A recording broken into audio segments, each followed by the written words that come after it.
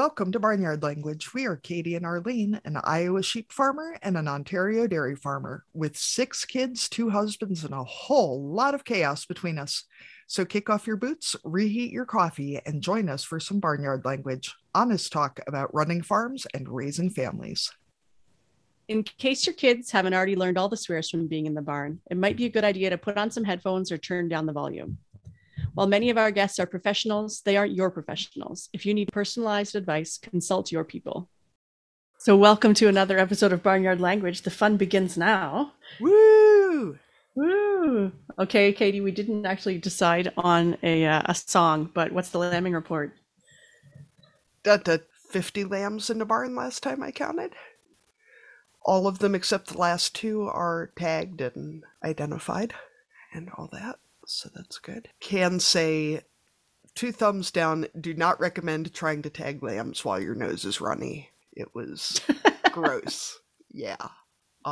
Messy situation. Yeah, it really was. Other than that, it is snowing today again, which is just a whole lot of fuckery. I'm meeting some friends for lunch. I'm trying to force myself off the farm at least one day a week to go, I can take my laptop and work remotely from my remote job. And so I've realized that I'm starting to get a little weird spending this much time, weirder than I was before. So I think some forced social interaction is probably good for me. And it's nice to see my friends. So yeah. Is this your first week giving that a try, or is this something you're going to try and add to your routine? I went out last week, and apparently I looked so horrified that the guy at the coffee shop actually asked if it was the first time I'd been out since the pandemic started. Wow. Yes. Yes. You had a certain look. It was very people-y out there. There was a table of older women at the coffee shop who were being loud enough that my AirPods kept trying to unmute me on the Zoom call I was on for work because it thought that I was talking. I'm like, no, it's just real people-y out here. Even my AirPods cannot even with other humans now. So, anyway, nothing exciting to report, really. How are you doing, Arlene?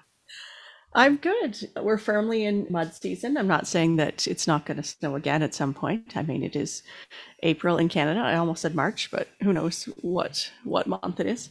But yeah, it's muddy. It's still too early to really do anything in the fields. So it's in that, we're still in the waiting season. And not too many calves being born these days. I think we've got a couple in the next week or so, but no big baby booms going on. On the kid front, I have one of my kids is on the autism spectrum and is starting a new program this week. It's called Peers. I'm not even actually sure what the acronym stands for, but it's a social skills program. So as I'm his social skills coach, so good luck to me. So I do training one day on Zoom, and then he goes and hangs out with another day, and they work on things like two-way conversation and electronic communication and all that kind of stuff. So I feel like it's probably skills that we can all use. Maybe it'll help me in my interviewing or being a better listener, that kind of stuff. So yeah, so we'll see how that goes. So I'm excited about it, but then, post-pandemic, some of the activities that our kids were doing got canceled or dropped, or they kind of outgrew them, and we haven't necessarily picked up new ones. So I've kind of gotten used to not doing a whole lot after school. And they're getting back from school. Their school time got pushed back last year, so they don't actually get home off the bus until 4:30, which doesn't seem that late. But before you know it, it's supper time, and the evening goes pretty quick by the time you fit in some time to hang out outside and their post-school snacks and decompress in front of screens time too. So yeah, it's just adjusting to adding some more things back into the after school schedule. Yeah, I'm trying to get us on a routine, especially in the morning for getting ready for school, because otherwise we're, bombing out the door. And the girl child, I think, has some anxiety issues, maybe. She has some sensory issues for sure. And if all of her friends are already in the lunchroom eating breakfast at school, she will not go in. I mean, it's it's noisy and she's not in line like she's used to, and but it ends up being a shit show every time it happens. And I was like, the easiest thing to do here is for us to get to school 10 minutes earlier. So, Which sounds easy in theory. In theory. But when you're trying to get people to put boots on and get buckles and all that kind of stuff, those 10 minutes can get eaten up pretty fast. Yeah, there was a lot of, but I need my excavator sweatshirt. There's something in my boots. My foot is cold. Just children. Just dudes, just get ready to go. I don't care. Move along. I am concerned about your problems, but not very concerned. So get to it. Yeah, that's right. It's hard to strike a balance between caring and helicoptering and smoothing everything out for them. So. Yeah, that's true. So shall we move on to our guests today? We've got 2 of them this week. So today we are talking to Cody and Thomas Nicholson Stratton of Foggy Bottoms Boys in Ferndale, California. So Cody and Thomas, we start each of our interviews with the same question as a way to introduce yourself to our listeners. We always ask, what are you growing? So this can cover crops and families, businesses, social media platforms, all that kind of stuff. So what are you growing? All of it, I guess. I'll go ahead and jump in first. So we're actually at 2 separate locations right now because we're a multi-species farm, and Thomas was out doing egg deliveries. So we're growing our farm business, which is grass-fed beef and lamb, pastured poultry, mostly eggs, organic dairy, and most importantly, we're growing healthy soils and healthy community food systems. So that all ties into that. And we're also growing a tiny farmer, which is our 3-year-old. Yeah, that's been the biggest challenge of all. I mean, we grow grass all the time to support all of these different enterprises, but holy smokes, get a toddler in the mix. That changes everything. Yeah, and I guess we're also growing social media platforms, Foggy Bottoms Boys, and then my TikTok is Unorthodox Farm Daddy, and that's been growing a lot lately. Yeah, we have an almost 4-year-old and a recently 5-year-old, so I'm in the same place as you guys, and it is a lot. A lot. They have opinions. Oh, they do, and they'll share them at length. And so then do either or both of you work off farm as well, or from I get the opportunity. Yeah, I get the opportunity among all of us. We have my family, or Cody's family, and my in-laws. His mother gets to work away from home, but now is doing remote work. Cody's dad works on the farm, and Cody gets to work with him every day. Grandma has retired from her bank job, and great grandpa is still working on the farm. So I'm the lucky one. I get to travel and work with Rumiano Cheese Company. I get to do some marketing as well as working with their online and in store. Really enjoying that opportunity to get to work with our processor. That's where all of our milk is sold to off farm, is directly to the Rumiano Cheese Company. So I'm pretty lucky that way. Okay, and I'm on the farm full time. It's gotten confusing now that so many folks are working remotely to say, I have an off-farm job, but it's on the farm. Yeah, but right. not on the farm. Right. So since most of our audience is parents, I'm going to ask you our most important question first. Did you guys mean to name your business after a town in Paw Patrol? Or was that something you found out about later? Because I was watching Paw Patrol with the boy child the other day and caught that and was like, I wonder if that was intentional or... Isn't that fun? No, Foggy Bottoms is actually pretty popular. I mean, there's a DC Metro station that's the Foggy Bottoms. There's the Soggy Bottoms Boys that people always ask me about, and I give them the, oh brother, where art thou line. But no, that was not intentional. So we can just say that Paw Patrol took it from us because it was so popular. They probably owe us royalties. They do. There are some royalties earned. Yeah. Yeah. No, the region of California we're in, this valley, is known as the Foggy Bottoms because it's a valley bottom, and it's also always foggy. And our Jersey herd is registered as Foggy Bottoms jerseys. And the first year Thomas and I moved back, we were attending the fair showing cows, and all the other dairymen started referring to us as the Foggy Bottoms Boys. So we just ran with it and have stuck with it since then. You're bringing up a point there, Cody. Maybe we owe other people royalties. Oh, I hope not. Don't I want to admit make that. money. No. So how did you guys meet? And are one or both of you from farming backgrounds, or where did the agriculture end up coming into your lives? Well, luckily, Cody was going to school at Eastern Oregon University with OSU as the program for rangeland and rangeland scientists. And I was in Union, Oregon, my senior year of high school, his freshman year of college there in La Grande, and we met at a Starbucks. That's kind of where it all started. And I friend. stalked him on MySpace. Yeah. And because that was that long ago. And then it transferred into Facebook, and my polo coach and his mom were good friends, and they were always trying to get us to date. And, when you're in a rural town, it's that, oh yeah, another gay person, you automatically think we should date. That's not the case. It turns out they were right, but it took us quite a while to figure that out. So yeah, we were slow to that role. How frustrating did you find it that they were right? Oh, not at all. Not at all. Good. I'd say a little bit frustrating. No. On my end, I'm the winner of all of this. I'm the lucky one. I get to engage with exactly what I wanted to do in life and found love at the same time. So it was perfect. You guys are too My cute. family. This is. Oh. Is it puke worthy? Is it pretty disgusting? A little, yeah. Yeah. A little. That's Try to Thomas. keep it He's under the sweet control. one. And to answer the second part of your question, my family's been farming here since the 1860s. So we actually still farm the original homestead out on an island in the middle of the river, out the mouth of the river. That's where our sheep are grazing right now. And so we've predominantly been a dairy family all that time. I'm sixth generation. And now we've diversified into a whole bunch of other species as well as agritourism.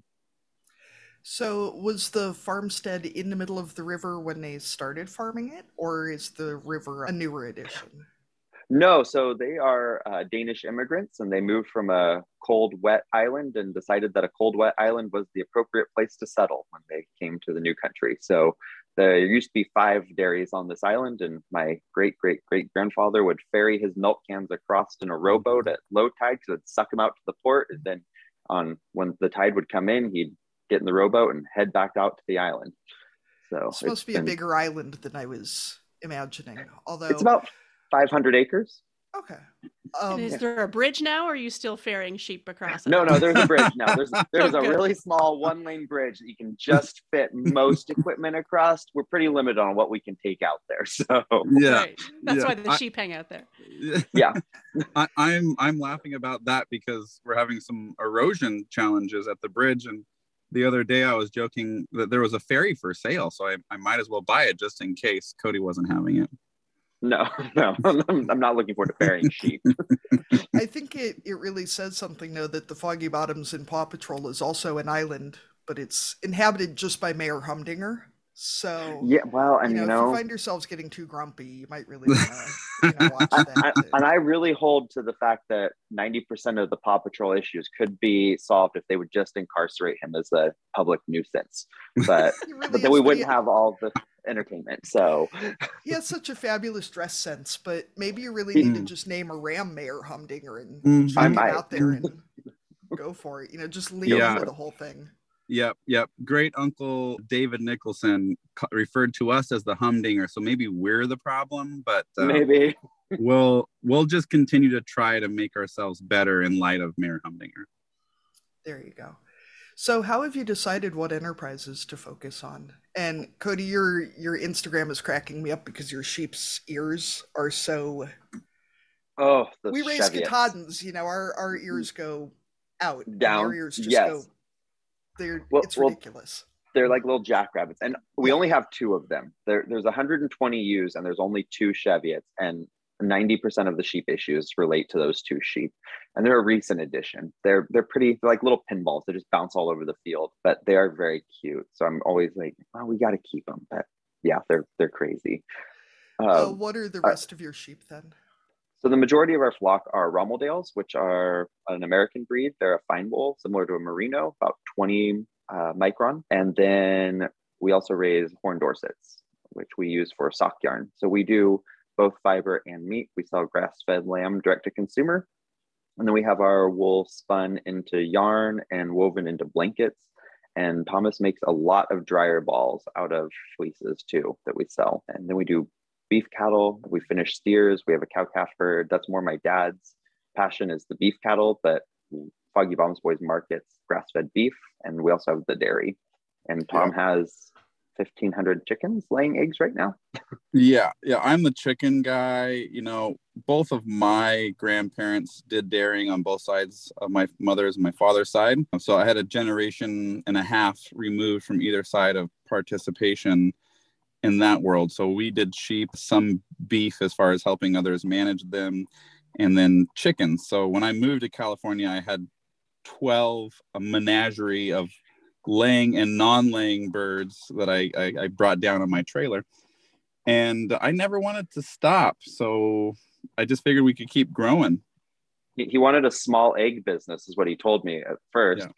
My dad's has always sworn that there would never be pigs or poultry. So he's lost out on the poultry aspect. There are now lots of chickens, and the small egg business is not so small anymore. And we're occasionally angling for that pig situation, but I don't think he's going to cave on that one. So well, we're pretty lucky though. We've developed a great relationship with fellow farmers. And as we're raising Silas, we've convinced one of our other neighbors to practice regenerative agriculture.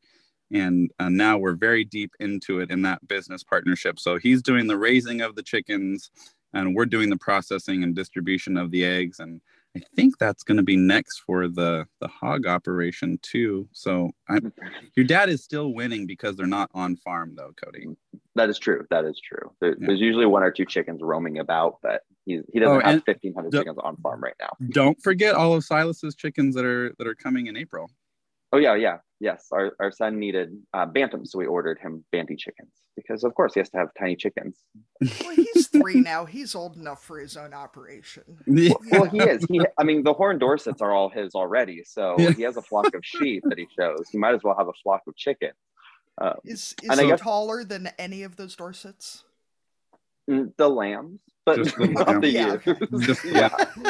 Not the ewes. He's learning how to brace, though. He's learning how to brace. Yeah, he's got the brace down for showing. He's been taken out by a few ewes because he likes to carry the grain, and he's adamant that he has to feed his sheep, but doesn't quite understand that they are very large and will run him over. So his language gets real colorful at that point, which has been a discussion at preschool.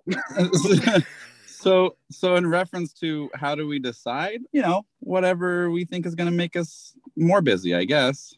Yeah, well, the honest truth is, we're limited on land, and where we are in California is very remote. We are 5 hours north of San Francisco.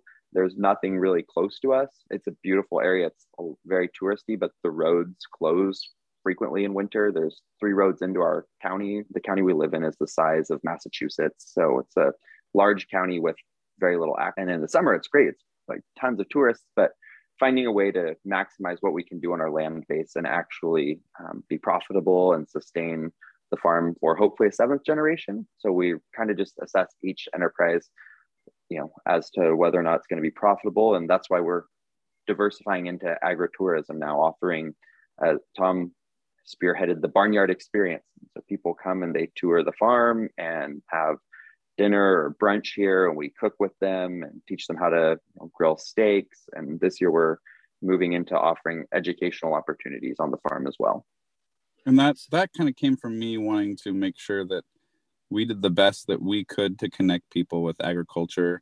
A lot of my life's work has just been revolving around nonprofits and volunteerism to connect young people and folks that have never had the opportunity to engage with agriculture, as we are now less than 1% of the population that's getting their livelihood directly from the production of ag.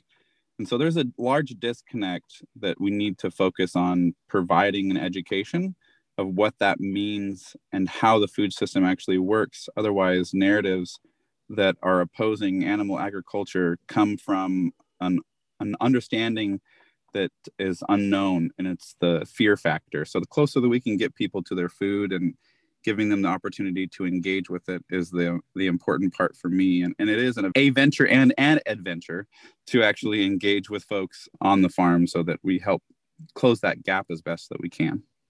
Well, and I think it's such a good reminder that it feels like as farmers, we feel so us versus them about a lot of consumers. Yeah. And I think most of those folks aren't out to get us. They see what they see. And if they're not seeing what we're putting out there, they're seeing what somebody else is putting out there. So, we really have to start stepping up and putting some content out there that is more realistic and more positive towards animal ag. And I think you guys really need to be looking into some sort of an exercise program for customers, where you could give them a scoop of grain, let them run, maybe row some sheep across the river. Yeah. Thistle chopping parties, because our farms are certified organic. So manual removal is kind of the option. So we have, we put it out and we host parties, and then you can have burgers afterwards with us, but you also get to come chop thistles for 2 hours. I'm really glad you made mention of the exercise program, though. Now I know exactly. See, I went to marketing school. That's what I went to school for after Cody and I first met. And Johnson & Wales University has helped me understand, how do we pivot this into a positive? Now it's exercise. Okay. Yeah. I'm gonna start selling it. That's right. Yeah. That's right. Crop Fit. We're gonna start selling thistling or hoeing thistles as an exercise program. Dang, thank you so much. That's a win right there. You're welcome. I feel like you really need to look into the crop tops for exercise. Yes. That would be oh man. Yeah, you're welcome. You're welcome. Branded crop tops. So there you go. Now I owe you even 10 times more. See? There you go. Yeah, we used to joke at a farm I worked on that we were going to start letting people come out and stack bales for exercise. And we were going to charge them, $70 an hour to come out and move bales back and forth. There you go. That would be wonderful. So that's a daily need. I feel bad because Arlene's not even going to get a word in edgewise. Speaking of lively personalities, speaking of hay and marketing and that, I bought a T-shirt from you guys. The Foggy Bottoms Boys Hay Crew, is that what it says on the front? Yeah, the Get Bucked. I did not look closely enough at the graphic of the gentleman on the front of that shirt before I purchased it, and my Midwestern sensibilities were quite shocked. He's an excellent advertisement for the quality of exercise that one would get from stacking that much hay. Let's just put it that way. There we go. The model is a college wrestler, so that was why. For our listeners, he's also shirtless and wearing chaps, but he does seem to have pants on as well, which I was pleased by, because I had a little concern as to... Oh no, we would never do.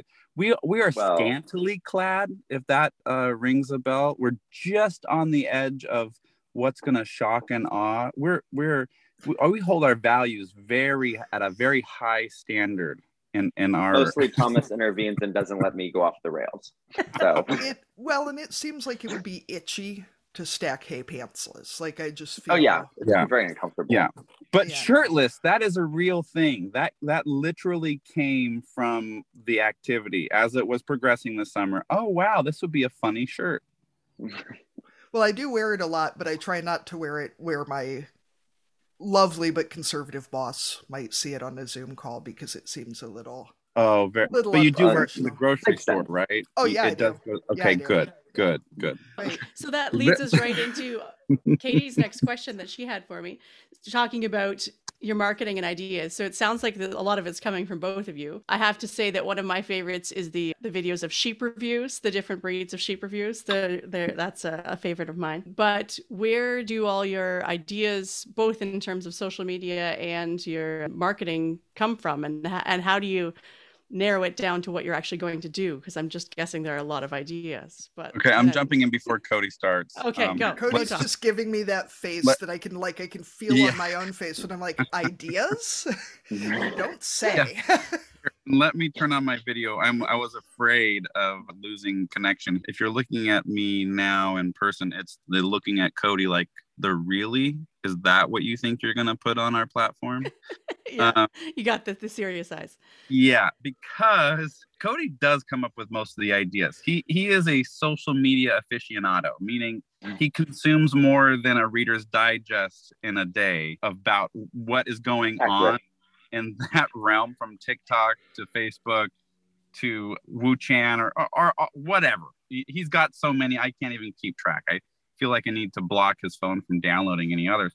But whatever those trends are, he seems to pick them up fairly well. But he does do a good job of letting me filter some of those out, because he'll film some and then he'll say, what do you think? And I will try to do my best, again, to meet that scantily clad yet not so annoyingly obnoxious. I always come from the standpoint of education.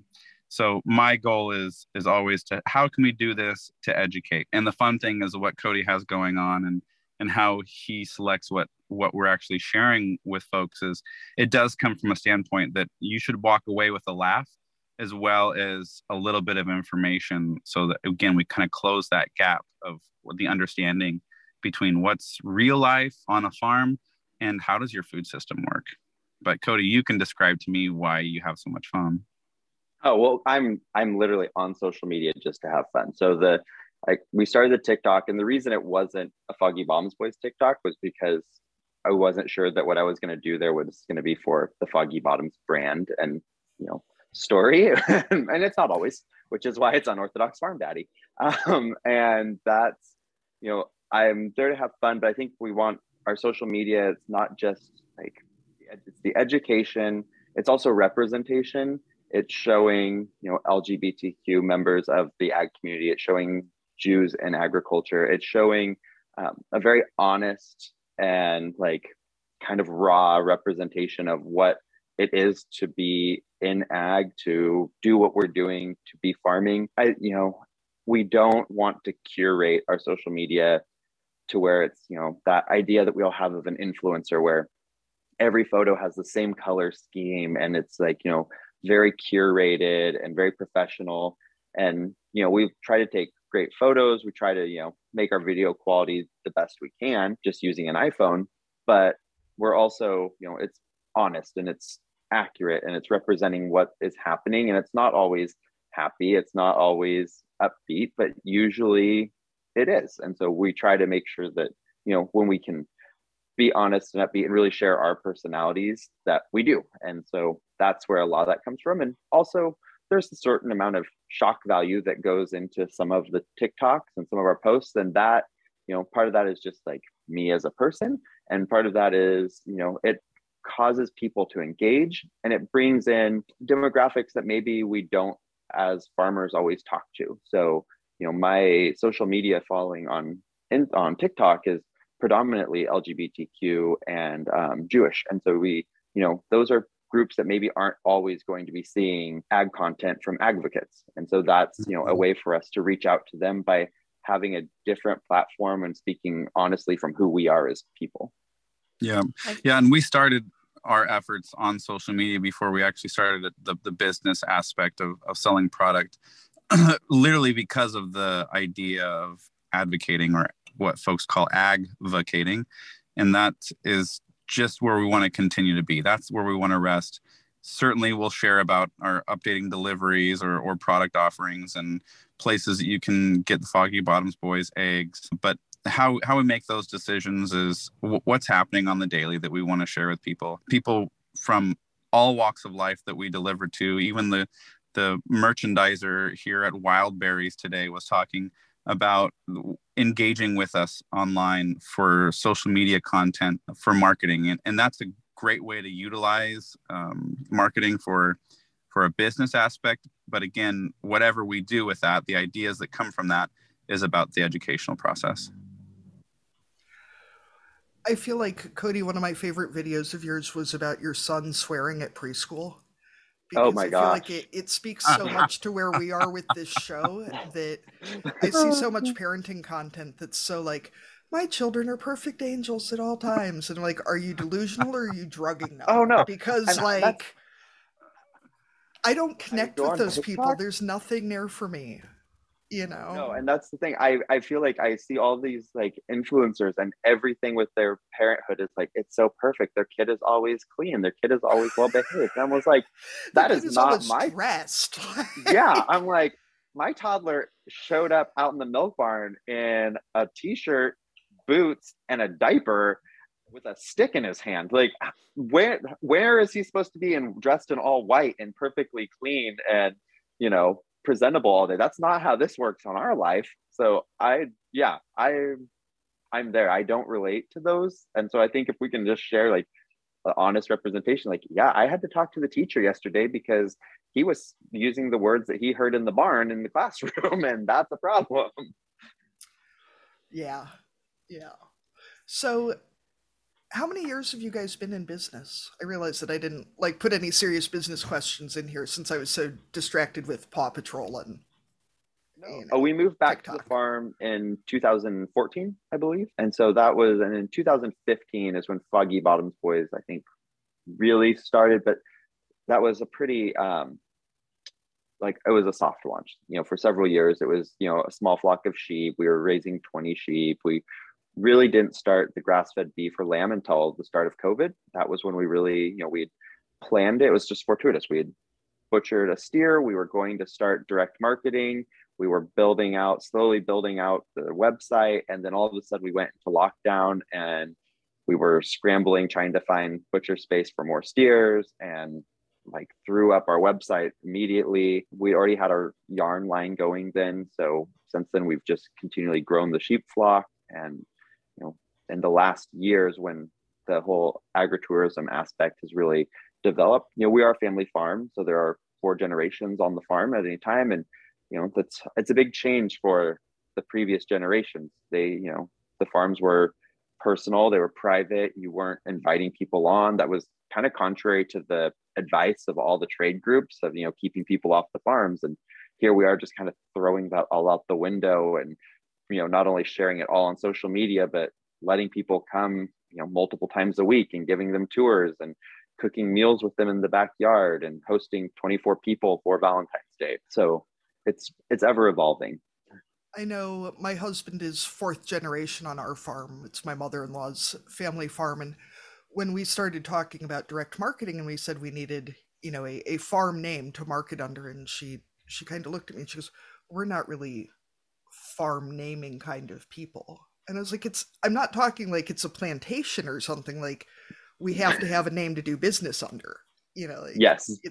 The whole concept of going on Facebook to sell stuff was just mind-blowing. So it is just such a different approach to things. Or when people are showing up to pick up meat, even though you might not be doing the transaction, you need to walk up to them and be nice. You need to go up to them and talk to them and, welcome them to the farm and ask them how they're doing, because I understand those aren't your social interactions, aren't your favorite part, but they're supporting our farm, our business. This is their experience. So you have to go out of your way now, get off the tractor. So it's just been it's a real change in paradigms and thought processes.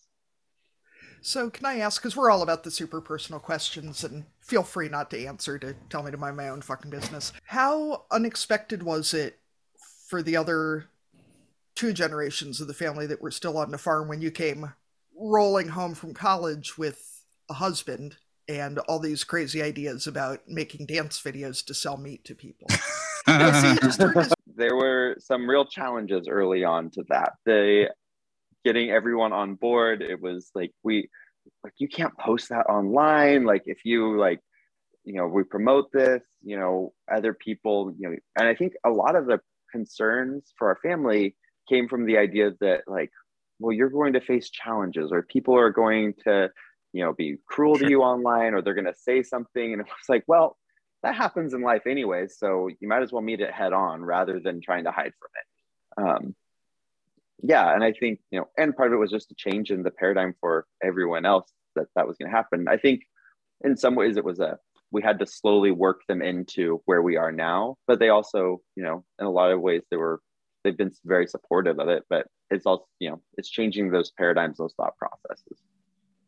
And I think for me, being from the outside, I drove in with my 1992 Ford Explorer and I sawed off, broken down 1982 Aloha trailer that has turned into a flatbed. And when I literally came into the barnyard the first time, it just looked like a show dairy, right? Something out of a beautiful picturesque image of what your food and where your food should come from. So for me, it was just about how do we slowly engage both the family as well as the community to talk about how we move forward with the concept of being more open and transparent. Everyone that I know wants to know where their food comes from, and those that don't know that they want to know where their food comes from, they do. They're just not sure of exactly how to ask the right questions or what that means. And so it was literally just slow, organic growth that's become our motto, because as it's the family challenges or the challenges politically or otherwise that come with the diversification of our operations, the slow part of that is just being patient. And our family now understands in a way that we're more than just a connection to the LGBTQ community. We're a connection to food systems across the world that people are asking for. And so they now understand that. And if it takes a little bit of Cody with his shirt off or a fun t-shirt now and then, that it's well worth the engagement. Plus, my dad now finds it highly entertaining when he's a local fire chief, and people will come up to him at their fire department meetings and be like, "Oh my God, did you see what your son did today?" He's like, "I don't even want to know." Like, I'm sure whatever it was, it's probably not appropriate for this meeting, so I don't need to know. And Thomas, I feel like that's so interesting too, because I know, when we have customers out to the farm, like they want it to be a certain amount of rough and tumble, so it feels authentic, but not too much, like sure they want there to be straw, but not actual manure, because that's too right much, right. And it all depends on who you're talking to. I found that there is several different sects of generation. You can call it X, Y, Z, millennial or otherwise, or the boomers, that they want to state, oh, my family used to, or I went to Aunt Bertie's ranch on the summers, and whatever that is, right? Those conversation starters or places to cross paths and have conversation, we're actually losing those to where people don't even have those ways to communicate. So it is getting harder and harder to have those real conversations about where do we take our animals to be harvested, and what does that mean? And that's hard for me when we're dispatching chickens, but then get turned into broilers, or not broilers necessarily, but spent hens get turned into stew birds. Those are hard conversations, because no one wants to take life, but the reality of that is that life is the most endless energy machine, right? That perpetual motion, that's what the spirit of life is, and we are participating in that, and that's what we're here to be stewards of. And when you talk about, the fact that there's 1 or 2% of us left who are feeding the rest of the world, and I mean, statistically, that means that most people are multiple generations now away from the farm, like you said, where, our fathers and grandparents, even if they weren't farming, their cousin was, their aunt or uncle, they spent summer on the farm, all those types of things, where, even our kids going to rural schools are the only farmers, or there's maybe, two families, I think, maybe go to our school that have farm kids, and there isn't that connection. And people, if you don't know a farmer and you, like you said, don't engage with them in any other way, then you lose those connections and that understanding of how this all works. That's right. Well, and I think from a social perspective, it's so good to reach out on multiple levels, because I know, like, finding your social media, for me, and seeing someone's, I guess, that I felt like I could connect with on a level besides agriculture, that was really nice, because I mean, to just talk to someone who raises cows, I mean, we talk about cows and I'm like, cool, we have nothing else to say. Like, oh, great, So just, and I think that gives like a level of not only authenticity, but you being trusted by the people you're talking to, if they're coming to you. So, we have many conversations with people who might go to our shul, and they're not farmers, they're lawyers, they're attorneys, they're doctors, but they might ask a question about agriculture, or they'll email us a question because they've seen an article about cows, and we become that point of context that's trustworthy to them. And before, if they didn't know us, then they were just going to take whatever they saw online at face value. They're not going to back it up. They're not going to go to Google Scholar and do the search to look for peer-reviewed articles on it. But we give them someone that's within their in group that they can talk to, and that then they have a better understanding. And it just makes you a little more of a trusted source. Well, and I think too, so much of what folks see in the news is a very black and white part of a very gray area. And so what they're reading isn't necessarily fake. It's just not all of it. No, and so it lacks context. Yes, to be able to give the nuance to that conversation about what's actually happening. Yeah. And I have to say your packaging and your marketing is on point, because I got my Get Bucked t-shirt, and it was in a little egg carton with a little rainbow sticker, and it was just like, I saved it to show my husband when he got home. I was like, look at this package. And yeah, well, I'm that's sure he was silently impressed. That's all part of us being like very real and authentic to our values. Recycling is a huge thing in my life. Reduce, reuse, recycle. Cody still calls me the hippie that was, meaning that I'm very much modernized. I enjoy my iPhone. So hippie when we started dating. The idea that the values can still carry through and all that I participate in is how do we amplify that? Those egg cartons are a savior for packaging costs, right? Like, I don't have to pay anything for that package. I've already paid for it. But then it's also part of the story. How do we reduce, reuse, recycle? How do we store more carbon? How do we use less and get more? Yes, very, very much part of our value structure. So it makes it easy for us to participate that way. Well, and it's obviously recognizable, because I don't remember what any Amazon package I've ever gotten looks like. But I got a t-shirt from you guys how many months ago, and I'm still like, the little egg carton. I had some other question, but it's gone now.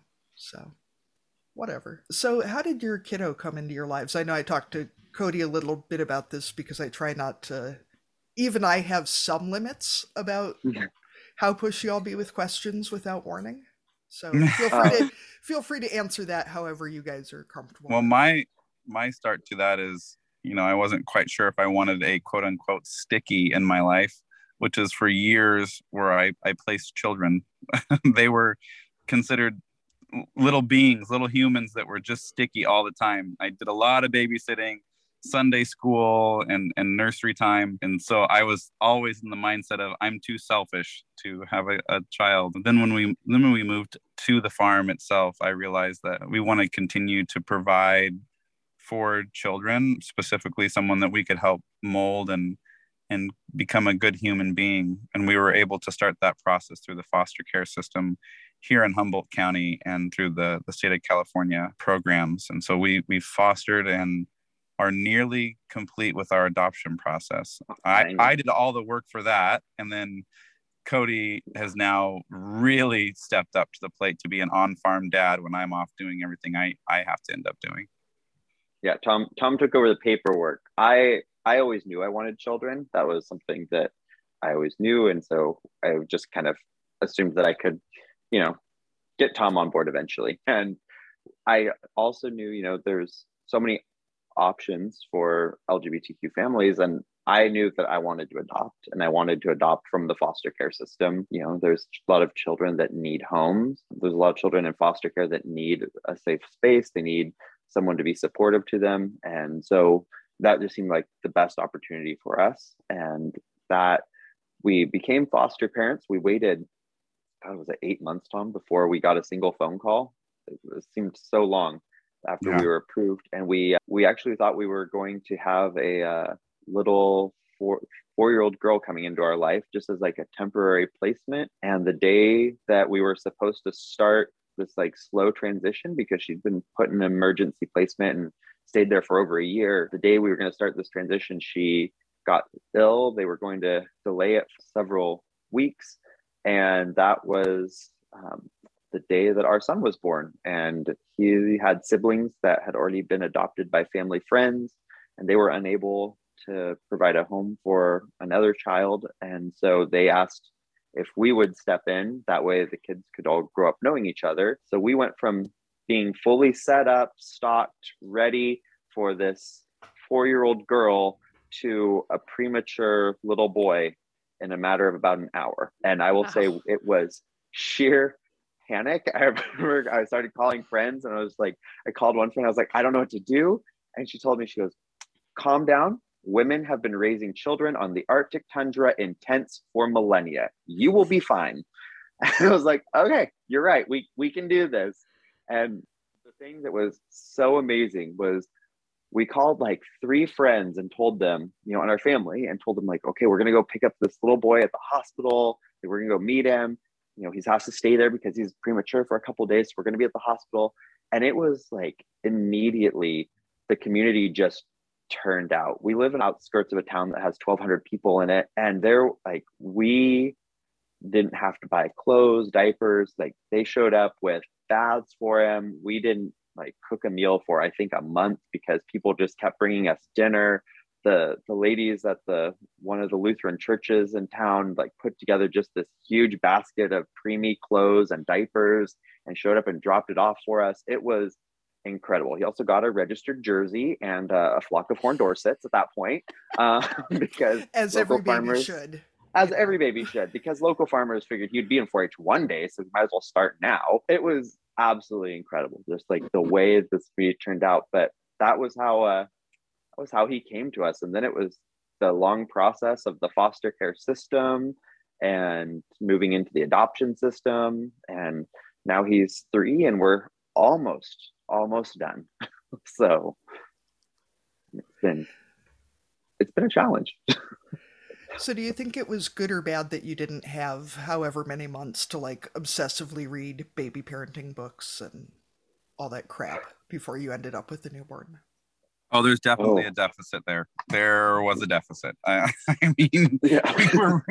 we were reading everything, and I had a lot of experience. Cody had experience with toddlers, past 3, never with infants. So, whether it was a good thing or bad thing, not sure. You can ask Silas later. But what I do know is that those were the times of our life that we were so afraid for not seeing every single breath. I mean, I laugh now, but it literally, one of us was awake nearly 24/7, just making sure he was alive. Part of it was, and to be completely transparent and share with you our story at a deeper level, he had some toxicology reports come back about some drug usage from his mother that we were concerned about. And so we had to wake him up for a good solid 3 months to feed him. And that was very interesting. So we weren't the screaming up all night challenges. It was we were up all night watching him and waking him up to give him some nourishment, because that's what those drugs had done to him.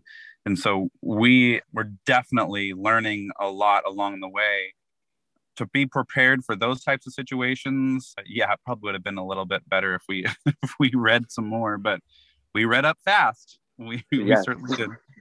And we were so lucky with the pediatricians. Pediatrician at the hospital was just she gave us her cell phone number so we could text her at home if we had questions, and once he discharged, he was no longer her patient, but she was, because he had been an emergency cesarean, he was gone to the nearest hospital, and he didn't go to one of the major hospitals. He went to a smaller one. And so they weren't really used to dealing with children that would be in foster care. And so he was kind of, not only was he already special, he was very special to them just because of the situation. And so those nurses, the doctors, they were there for us for months following him coming home too. And that was a huge relief, because we could text them and ask if there was something we didn't know, and they were, immediately responding with advice. Well, I can verify that even, it took us a number of years to have our first kid. And so I spent a lot of that time, reading about raising kids and that, and then, 9 months of pregnancy reading all this shit. And the day we brought the girl child home, I literally, walked in the house, set her down on the table, turned to my husband and said, well, now what the fuck do we do? Because like the whole time, I mean, when you're inside, it's pretty straightforward because you just cart them around with you. And then, you're in the hospital and somebody else is in charge. And then you bring them home. And, the upside of babies is that they don't know if you have any idea what the hell you're doing. But they also can't tell you what they need. So it was, I mean, it's a shocker even under, good circumstances. And we had one small benefit. I won't say it was actually huge. Great. So my grandma lives halfway across one field from us, and she raised 5 children. So great grandma, like she came in clutch, and she still does so often, because she's like, just calm down, hand me the baby and calm down. It was like, okay, like she's quite an authoritative Dane. So she will tell you how things are going to be, and you just sort of do what grandma says. That's right. That's a tremendous benefit. Yeah. I think that's where Cody got personality. Yeah. So now you're actually approaching the age that you were getting prepared for. Do you feel like you're prepared for 3 and 4 year olds now, or now he's? Oh no, we're so far behind. Yeah. No, and I mean, and he's sassy, and I have no idea where he would have gotten that from. But, I told my husband he looks like he'd fit right in with R2. He looks like he'd be real well matched. Yeah. So mischievous. And there are moments where just like, how did that come out of your mouth? Did you really just say that? You're 3. What I would consider our education is like bumpers for bowling. We know where to stay, at least within the lane, but everything else is a little bit of skill. So I'm looking forward to number 2, aren't you, Cody? No. I think we're good with 1. Say if you end up with a girl next time, what are you going to do about the Foggy Bottoms boys? Throw a twist. Then yeah. I haven't ever thought about that. No. Uh-oh. Well, I think we're going to have to stop it. We'll have to stop at 1 because we can't change the business name now. That's the only chuck up. So with all the people in the farm life and the family life and the social media and business and all the things that comes with farming, how do you keep everything under control? How does scheduling look? How does this actually work on the ground on a day-to-day basis? It's what it pure chaos. It's day to day. It is day to one day at a time. That's right. We have anything from fire department training to the Klamath Bull Sale to the fancy food show in Las Vegas, that we put things on the calendar to say, okay, this is how we're going to structure our week, our month, our year around. Cody's already geared up for the Black Sheep gathering up in Oregon. So we're in June. Everything, plantings and everything around those major activities, as I would, assume any family do. But the idea is that every day we wake up with a challenge that was created from the day before. So there's the things that we have to do. There's the things that are going to continue to change, and a resilient system we are a part of, and a living system we participate in. But it's just about addressing those things as they come up with those long-term goals in mind of, what is it that we're actually trying to accomplish, and how can today we address those needs? I think was it last night? No, it was 2 nights ago that we were going to a dance, the Cattleman's Dinner, and there was a dance to it.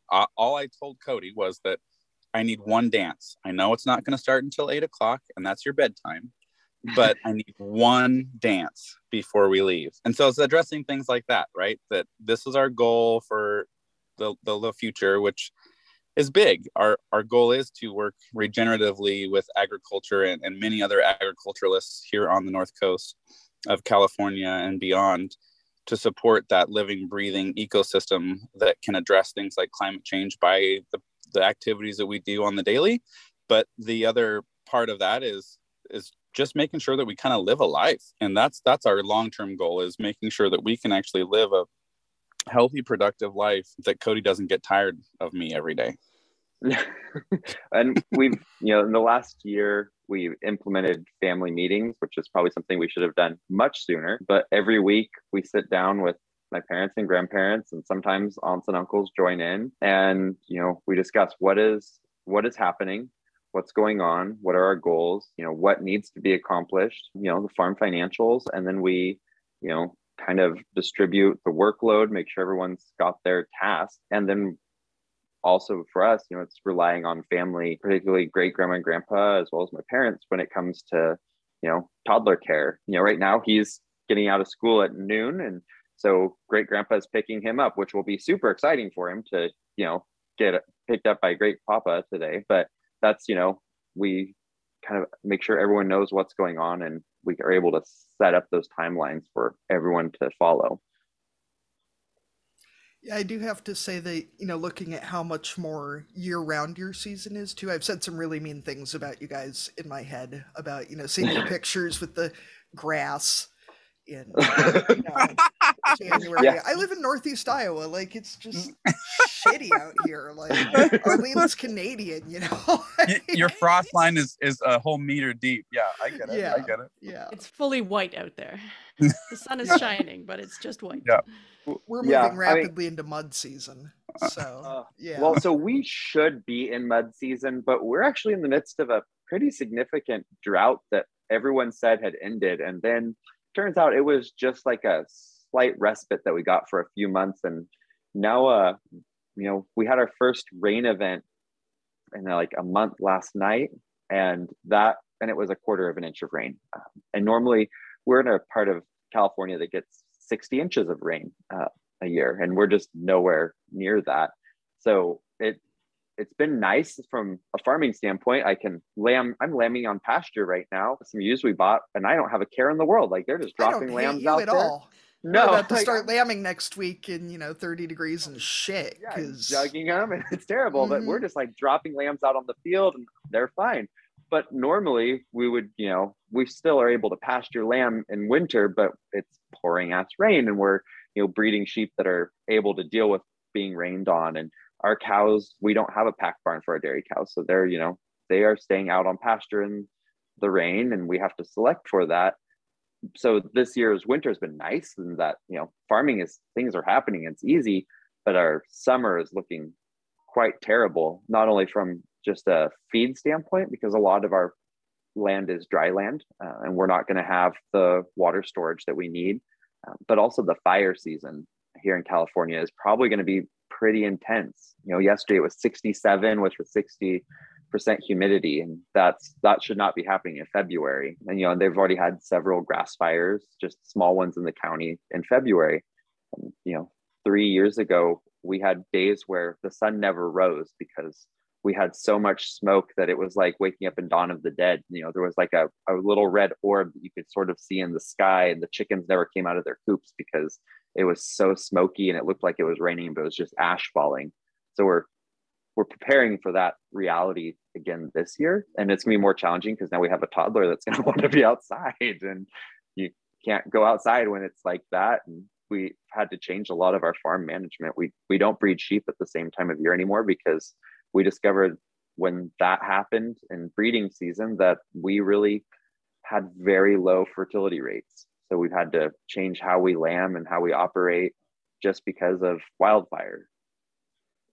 That's so shocking to me that, it seems like everybody from different areas, whatever weird, stupid, horrible event they get is so horrifying to everybody else. And I'm like, we get tornadoes here and people are horrified by that. Which like, at least they just me. Like, they're horrible, don't get me wrong, but like, they stop, they go through and then it's done. There's none of this like weeks on end of shit catching on fire. Like, yeah, no, that's pretty, it's pretty, like, we live in a part of the state that doesn't generally burn. We just get a lot of the smoke, but now we're so dry that we have to change our grazing plans to around the reality that we need areas where we can move sheep in case of a wildfire, that they would be able to stay and hopefully be fine. If we can't haul 120 ewes out, or the beef cattle can't, you can't load up 60 cow calf pair and move them. We need a place that they can be put that's hopefully, fuel free of fuel load, so that way they can ride it out.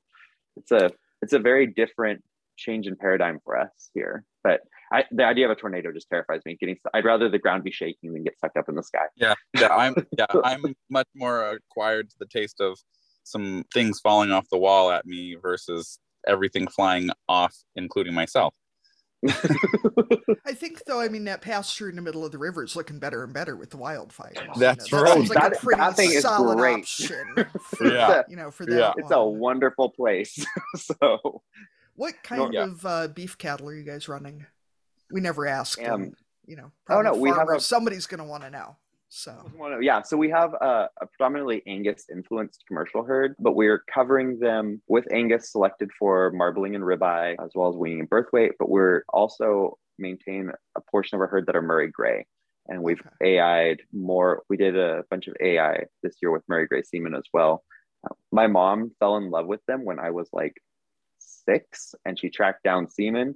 And so we've always had a small contingent of Murray. And now that we're doing more direct sales, we get the benefit of seeing how animals cut and what they look like individually. And we're never disappointed with the Murray Greys.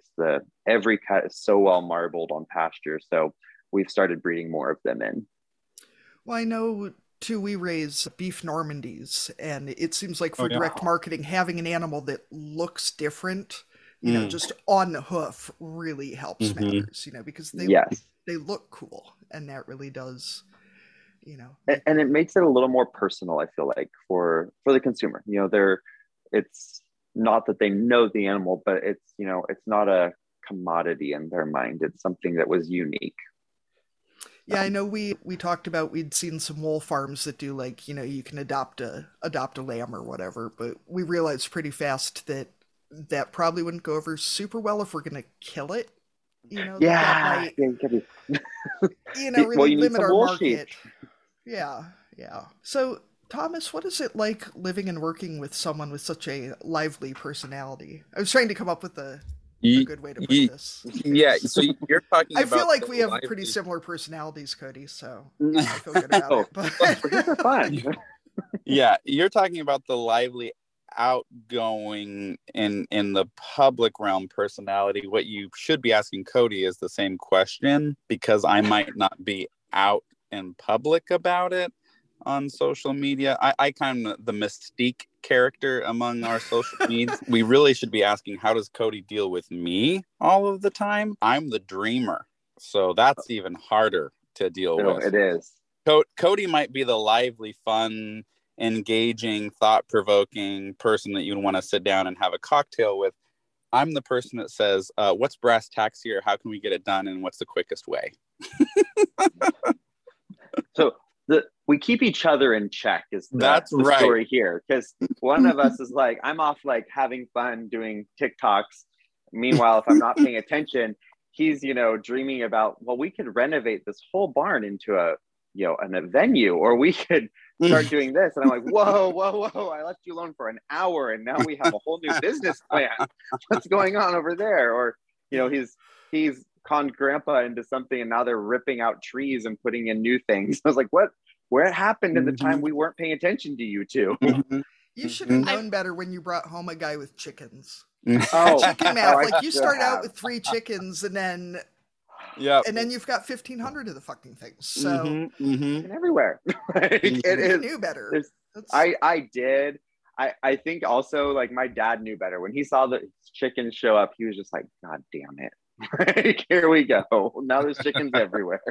I feel like even all these animals that are hypothetically the little farmers, that's a way of everybody kind of being like, well, they're his, so. that is 100% how this Horn Dorset situation went. He was given these Horn Dorset ewes, and then I was like, once I got the registration papers, I was like, oh, they've got some like really well-known flocks behind them, and they're pretty nice ewes.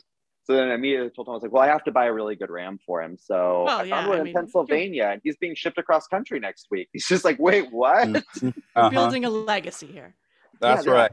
That's right. We've had to really make this flock. And the reality of the lively personality, I think it's really fun actually to engage with my partner in business, my husband and best friend, because we literally know when to give each other time and space, and sometimes we're forced to give each other space so that it causes that longing. So it's a fun balance. It really is, especially when people recognize him when he's out and about, and I'm the one that's out and about 90% of the time, so I get to kind of go incognito. You guys are disgustingly cute. I'm done. I'm done. I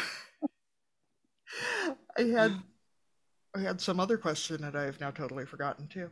So. Oh, well, I'm gonna jump over then. Oh, sorry, Katie. I was just Silas is we'll totally jump over old the enough next for one. pigs.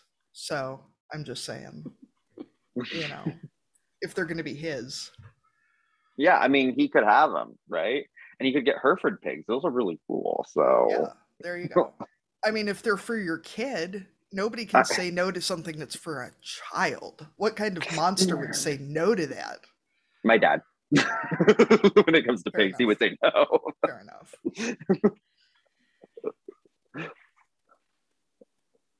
All right, I'm going to go ahead down to our county fair question. So if you've listened to the podcast before, you know we asked this one to each of our guests. So Cody, I'll ask you first. If you could dominate a category at the county fair, what would it be? Okay. Real or made up? So I will say that I have dominated the adult round robin at our county fair, which is not super serious because, you know, you show it's a fundraiser for the youth. Kids pay for you to get in, and either you do it or you have to buy your way out of it. There's usually a large amount of alcohol that goes into the adults before they start showing pigs or sheep and beef and dairy cattle. So it's more fun, but I did dominate that. And I will say that I did a great job showing that pig, and I am not a pig show person. So that was cool. I did also, you know, we show sheep, but I usually hold my own in the yeast bread division at our county fair, because I bake a lot of challah and I can like really put together some yeasty breads and dominate that part of the baked goods section.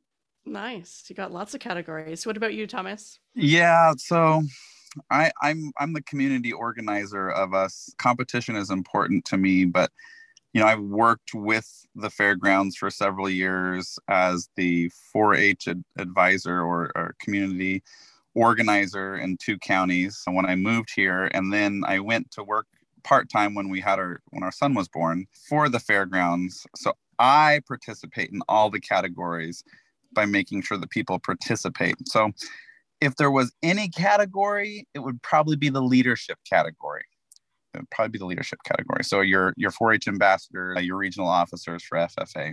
Right. Or we could give you some kind of a volunteering award or something. There you go. Okay. Yeah. Volunteer of the year. I'll go for that. Well, I mean, we have a very nice memorial garden at our fair that's like a memorial to parts of the ag community that are no longer there and the people that have been involved. And he did actually facilitate it being built and somehow got the county to, when they dismantled the bridge, move it to the fairgrounds. So, I mean, he is quite a good organizer when it comes to setting up things and conning the community into doing stuff. Yes. Very persuasive, clearly. Yes. All right, we'll move into our cussing and discussing section next. So welcome to the segment. We've recently registered for an online platform called SpeakPipe, where you can leave your cussing and discussing entries for us, and then we can play them on the show. So go to www.speakpipe.com/barnyardlanguage and leave us a voice memo, or you can always send us an email at barnyardlanguage@gmail.com, and we can read it out for you. Katie, what are you cussing and discussing this week? 2 things, they're both pretty quick. 1, the boy child has lost his snow pants. You cannot buy snow pants this late in the winter. Nope, so, you can't. Sorry, kid. Guess you're wearing the pink ones that are left over from last year. Whatever. Second thing, most of our house is hardwood floors. You know, we have a big dog and 5 cats and 2 kids and 2 adults. And we have an area rug in the living room. And, you know, I vacuum. We have a robot vacuum. I thought it was pretty clean. And then somebody sent me one of those little fur rake, carpet rake things that has like the little metal coils, and it's like a tiny curry comb, sort of. That is the most goddamn revolting thing. I'm probably going to have to throw the rug away. I literally just vacuumed.